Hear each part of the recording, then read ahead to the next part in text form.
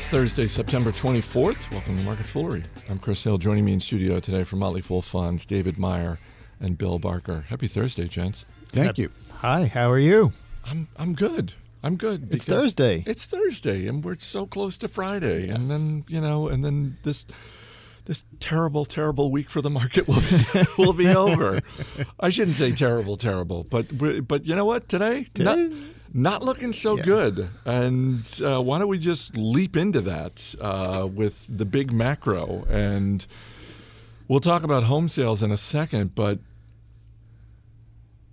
it's important, I think, to remember that the Dow Jones Industrial Average is made up of only 30 companies. Yes. And so on any given day, all it takes is one company having a bad day to drag down the Dow. That's not the case today. When I checked about a half hour ago, all 30 stocks were down. But you know what? Even if some of them were up, I feel like Caterpillar would single-handedly be dragging down the Dow because it's down about 7% on their third quarter report. And this, David, how bad is this? Because all I'm seeing is bad. They've already said, we're not even going to wait for the end of 2015. We're telling you right now, however the fourth quarter goes, 2015 is going to be our third straight year of declining sales. And oh, by the way, good chance that 2016 is going to be a year of declining sales, which would be 4 straight years, which has never happened in the company's history. How bad is this? Yeah, I think it's self-explanatory. It's actually pretty incredible to think a company that powerful in terms of its brand, in terms of its global reach, is going to see persistent declines. I mean, we know it's going to have some, right? We know it's a cyclical company, but my goodness, everything is aligning against them for a number of years. And I think what's been when I read a little bit about the Caterpillar report, and I thought back to something that Janet Yellen said in the recent Fed meeting, where she's like, I'm not sure if the global economy could take a rate hike from us. Maybe this is the proof that's actually true. How much of this is this entirely because of China? Because obviously Caterpillar has a decent amount of business they're doing in China. I mean, maybe not entirely, or is this I think that's a piece of the puzzle, but only a piece? Right. I think it's only a piece. I think, Russia, Brazil, right? There's plenty of troubles, lack of buying of heavy equipment in a lot of countries at the same time. And the fact that they're announcing we're going to lay off 5,000 people, and it might be as many as 10,000 over the next few years. What the CEO has said is, look, it's clearly they didn't think it was going to be this bad, because this really seemed like a shock thing to them. Like, we really don't want to do this, but we have to. And that's an unfortunate byproduct of capitalism, right? I mean, there's not enough money. I can't employ everybody. And wow, it's just incredible to think this is a storied brand. This is such a wonderful company with a long history. And right now, this cycle is just not turning up for them. Well, and from the perspective of the stock, I mean, this is one of those companies that is pretty boring, not even remotely sexy, and yet over a long period of time has been a very solid investment. And Bill, any enthusiasm that anyone may have had on Wall Street about the housing numbers, the new home sales, it seems to be overshadowed by what's happening with Caterpillar. I mean, am I wrong? The new home sales numbers look pretty good? Yeah, home sales are good, and this is a point to keep in mind that things in the U.S. are doing better than many other parts in the world, and Caterpillar is both exposed to those global cycles in a way that U.S. home builders are not. And also that the exchange rate issues are going to hit heavily on Caterpillar and others. New home sales did very well. This was good news for home builders who are looking at this and expecting that they'll be able to build more homes. You can't sell them if they're not built. And the trend has been very good, and we're nowhere near sort of the levels that got the U.S. into trouble years ago. So I think that it's not like the stocks of home builders are taking off or anything like that, but home building is such a huge part of the economy. People don't really think about it that much until the point where they're buying or selling a home and realize just how many people get paid during that transaction process, aside from your realtor and the people that you suddenly pay to clean all the things and paint and buy all the stuff you should have bought. Having just gone through that with a new home. Did you? I know exactly. Yes. You got your bankers, your mortgage agents. I mean, it's just so many people get work when a house transacts from one person to another, and so that's good. But it's not enough today, as you point out, to overshadow that the Caterpillar. Rather than point out, the market's down 1.5% or whatever it is at the moment on interest rate fears or China fears or stuff like that, and we're trying to put a cause and an effect together. Caterpillar has released numbers. This is what's actually going on in the world. This is how it translates into our business, and our business needs to lay off people in order to keep the profits going. So that's not great, and all the other industrials are looking at that and taking a cue today. I want to back up to something you said earlier, because in terms of the home sales, and just to put some numbers around it, if I have these correct, and I like to think that I do, new home sales in August up 5.7%, in July up 12%. There are some people out there indicating, boy, these are a little too good, indicating, sort of hinting towards, well, we might be heading back to 07, 08, that sort of thing. But the way you're looking at this, you don't think we're close to that? Well, we're nowhere near the levels of homes being built that we had prior to that. And the slowdown had started in home building before 07. I think it peaked in 06. But I think that anytime home sales or home prices improve, people are going to invoke 07, 08, and are we back there? And well, they should. I mean, let's not ever go back there. So let's head off the enthusiasm that gets to that level well before we approach it. But we're not at that level of enthusiasm, I say, as a homeowner, and hoping that the value of my home is accurate on Zillow for some reason. And my one data point, again, having recently gone through the process, it took me a long time, and I will strut my stuff and say I have a stellar credit rating. It still took a long time to get a new home built. To get. I actually bought a new home that was already built, so it was a spec home.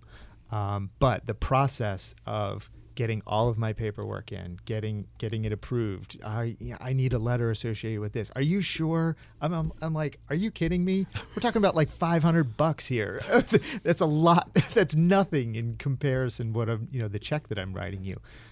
But I know the process has relaxed a little bit since the bottom, but we're nowhere near the relaxed credit standards that we were once before. So that's an important piece of context in discussion as well. Yeah, and interest rates have stayed low and will stay low for a little while longer as the Fed continues to not raise them, and that's good for home sales, and people may be rushing in. It's possible. It is certainly possible. Yes. Don't put too much stock in a monthly home number. These numbers need to be averaged out over time, and even given that, there's great cyclicality in the whole thing. So, good numbers today, but the Caterpillars are more important given the interconnectedness of the global economy to everything. By the way, since we were discussing the Great Recession of 08, 09, I don't know if you guys saw, but Michael Lewis's book, The Big Short, which is great, and I highly recommend to anyone who has not read that book. But if you haven't read the book, here's the good news. It's been made into a movie that's coming out in a couple of months with Brad Pitt, Christian Bale, Ryan Gosling, Steve Carell, and I saw the trailer yesterday, and holy cow, it looks strong. It looks really. Did you read The Big Short? Yeah, yep. Michael Lewis writes great books. Recommend any of them to the listeners, and I look forward to the movie. And the preview, as you say, is very good. Are you going to post that or something for people? I'll put it out. Who can't figure out how to find a preview, which on their own, which is pretty easy. I think it's pretty easy. But you know what? I'll tweet this it out. Google thing. I'll tweet it out on the Market Foolery feed. David, we were talking earlier this morning. You mentioned that while it's been out on the market for a few weeks, it's really only been over the past week or so that the iPhone 6 reviews have started to roll in. And I always go to Walt Mossberg. Maybe it's just out of habit, but Walt Mossberg appears Who's he? I'm just kidding. Formerly with the Wall Street Journal, really, if he's not the dean of tech reviewers, he's certainly on Mount Rushmore for tech review. Sure. A good review could be Dean Emeritus. Exactly. A good review from Walt Mossberg is highly sought after. I'll just read a line from his review, which is evolutionary, but with enough new core features to justify an upgrade. That's not obviously an overwhelming endorsement, right. But if you're Apple, you got to feel like that's going to help move the product. I definitely think so. When I was thinking about the most of the reviews have centered around evolutionary, not revolutionary. I'm like, what are you looking for? Yeah. Wasn't the first iPhone on its own revolutionary? The phoneless phone. The phoneless phone? Yeah. That is the revolution. I don't know. I don't know what they're looking for.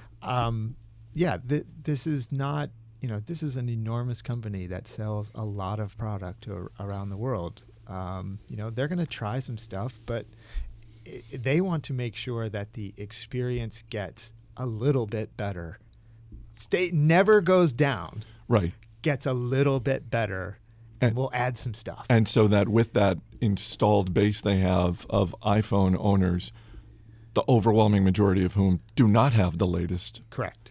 They just want to have enough new bells and whistles to just say, yeah, this is worth upgrading to. I will upgrade my, I'm like a skip generation upgrader. So I went from 4 to 6. I'll probably go from, 6 to. You're waiting for 8. What, 8? You're not even. Am I a 7S? No, I think you're waiting for 8. You think I'm waiting for 8? I will say I do love my iPhone 6. But, again, I think this is exactly what Apple wants.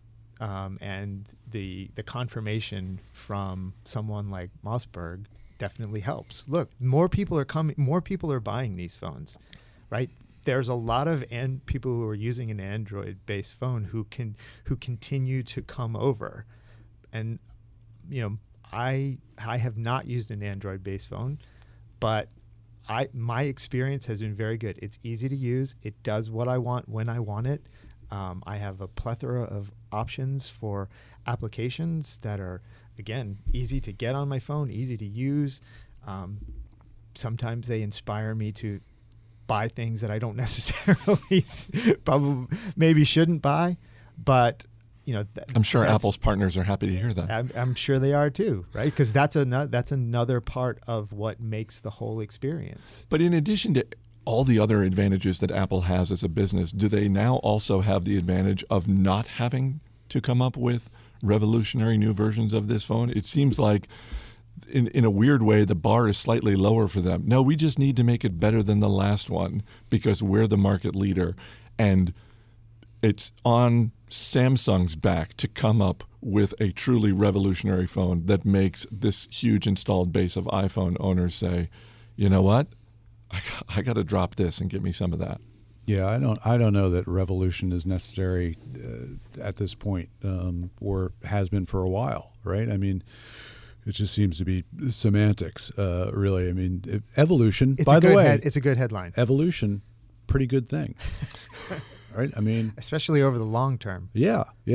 Revolutions. Not always a great thing. It depends on which side you're on. Yeah, it sounds like a catchy title for a headline, but I say put your money on evolution because that works out really well, or it has for our species. Not all, obviously, but revolutions. Again, good for us, America. 1-0 at Right. revolutions. But when the animal revolution comes, that's not going to be so good for us. I don't know. I mean, it's, which one are you talking about? The revolution. Who's gonna be leading the charge? This is like a Stephen King thing you're talking about. Oh yeah, who's going to? I'll tell you who's I going was to. just thinking that maybe the revolution might be like, now we get to chip in. Now we get we demand chipping in and actually doing some of the work now. No, I think when the animal revolution comes, it's going to be guess who's in charge now? We get all the food. Us. We're in charge. And you ask who's going to be leading this? I don't know who's going to be leading this, but I'll tell you who's going to be on the front lines. And I learned this a couple of years ago when I interviewed Rico Galliano and Brendan Francis Newnham, who are the hosts of the Dinner Party Download, and they were guests on our radio show. And one of the things they do when they interview people is one of their signature questions is essentially like, make me smarter, teach me something that I don't know. And so I turned it on them, and I think it was Brendan who said, who taught me that crows have the ability to recognize human faces. And I said, that's terrifying. If that's true, and I have no reason to not believe him, if crows have the ability to recognize human faces, that means that when the animal revolution comes, they are on the front lines. They're the vanguard? They're the spotters. Yes. Yeah. They're the spotters who are going to be targeting us. Beware crows. I don't know if that ends up making you smarter. To take away from something, I am now going to avoid crows. No, you don't have to avoid them. Be nice to them. Be nice to crows. I'm absolutely In anticipation of the animal revolution. when it comes. So I'm going to get back to your original question, Oh, okay. which was, is this going to help move the needle? That's a question that lots of Wall Street analysts, lots of people in the financial press continually say, how is this going to move the needle for a big company like Apple? And again, I think I think the answer is yes, it will, and I think it comes from people within the system upgrading, and I think people that are outside the system just going, wow, this is really easy to use, and it does a whole bunch of stuff, and it's got all this stuff attached to it. Yeah, I think I'm going to join. So with those two things, I do think we'll see a lift in sales. The Volkswagen saga continues to unfold. The latest angle being that in addition to the CEO resigning, 2 board members have resigned. By Friday, God only knows how many more people will have resigned. And reportedly, the CEO of, I think it's the CEO of Porsche, has agreed to become the new CEO of Volkswagen. Regardless of what happens, and it remains to be seen just how much money they're going to have to shell out in fines, in lawsuits, et cetera, et cetera. Where are we with electrical vehicles now? Like, I feel like if you're an electric vehicle maker, or whether you're Elon Musk or you just work in the electrical the EV section of some larger automaker company, you're keeping your head down and you're just thinking, well, I'm having a pretty good week because you know what we're not having to deal with in addition to whatever other problems we have? No one's really bugging us about emissions. So, I mean, how bullish should we be about electric vehicle sales over the next couple of years, keeping in mind that gas prices in the United States continue to be pretty low on average? I would say marginally. I think that this like many other things will blow over, and it'll be a scar to VW's reputation for a long time. But they've made a lot of good cars, and this emissions scandal, which is going to cause them a lot of money and a lot of goodwill, actually applies to a relatively small part, the diesel part. And the price of gas is, I would think, a much bigger hit to electronic vehicle sales. That is, if people get in mind that the gas prices are going to be this low and stay this low, whether they are going to or not. But if people are buying on the basis of current gas prices, that is a much harder hurdle for electronic vehicles right now to beat. And if they have an edge up on diesel at the moment, it's good for them at the margins. But I would say this has not been a great year for the market conditions for electronic vehicles from the pricing perspective. So I will say that the Porsche recently announced its concept car. I'm not sure we're going to hear a lot from the Porsche marketers, but it'll be very interesting to see if the BMWs of the world really latch on to this and use it against a competitor. If you could get a little aggressive in your marketing and, hey, passing emissions correctly since 2013, 2014.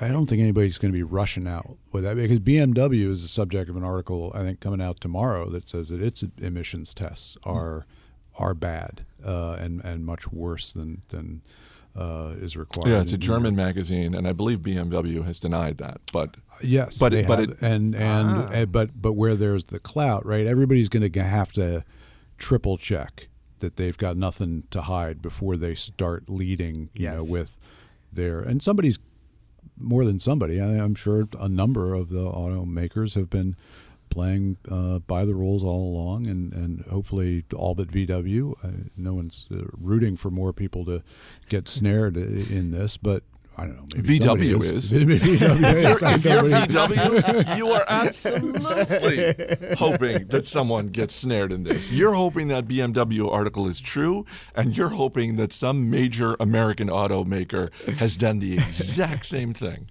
Yes. That is true, but those of us not in the industry are not hoping that everybody's been lying all along. So the other part that I was thinking about was with Tesla. Tesla doesn't really do hardly. I don't know if they do any marketing, really.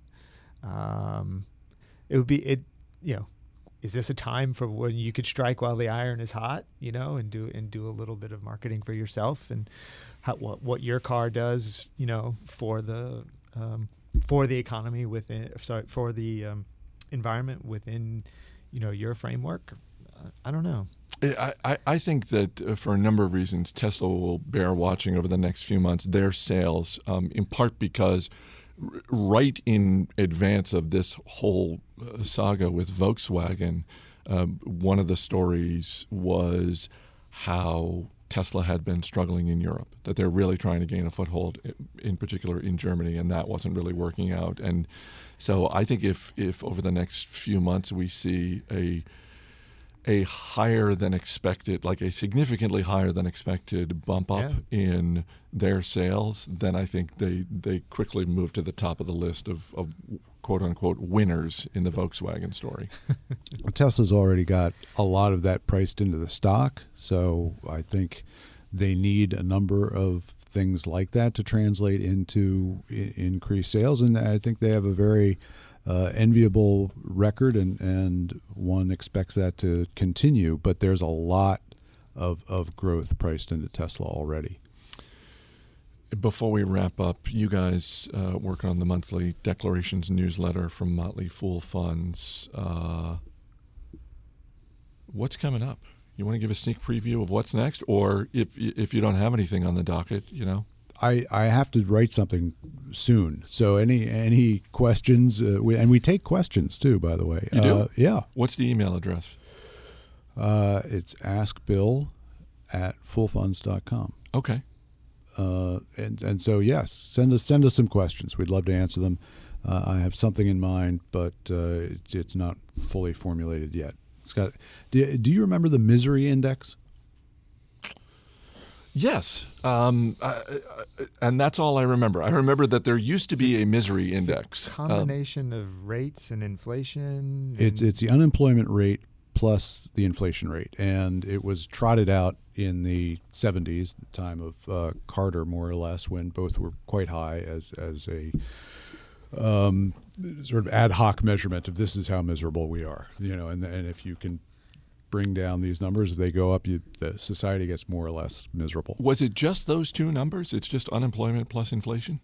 In its initial form, yes. Okay. And then economists over time have taken that and said, well, if you just take those two numbers, it's just, you don't really You know what? you There have. might be some more nuance There here. might be some more nuance. Nevertheless, the misery index is lower than it's been in 60 years. Really? Yeah.